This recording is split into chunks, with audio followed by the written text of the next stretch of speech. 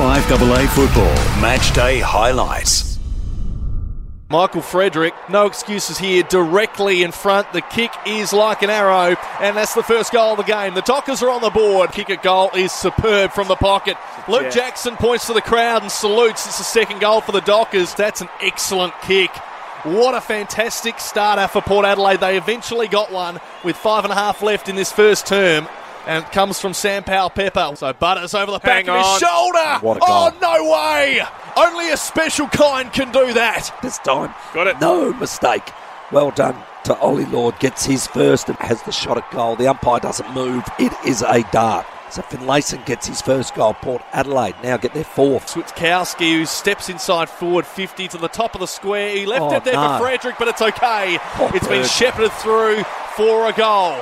Well, Horn Francis just took the ball one-handed, swung it around and kicked a magnificent goal. That is a Beechwood Homes goal of the day. I'm out. Timmy's done. Directly in front, Willie Rioli. This one, it just came off the side of the boot, but it's good enough for a goal. Started the year really well, Jed McEntee. He's got one against the Giants. He kicks at goal, and he's got one now against the Dockers. Great work. Stretches that lead out now to 21 points. Frederick hooked it.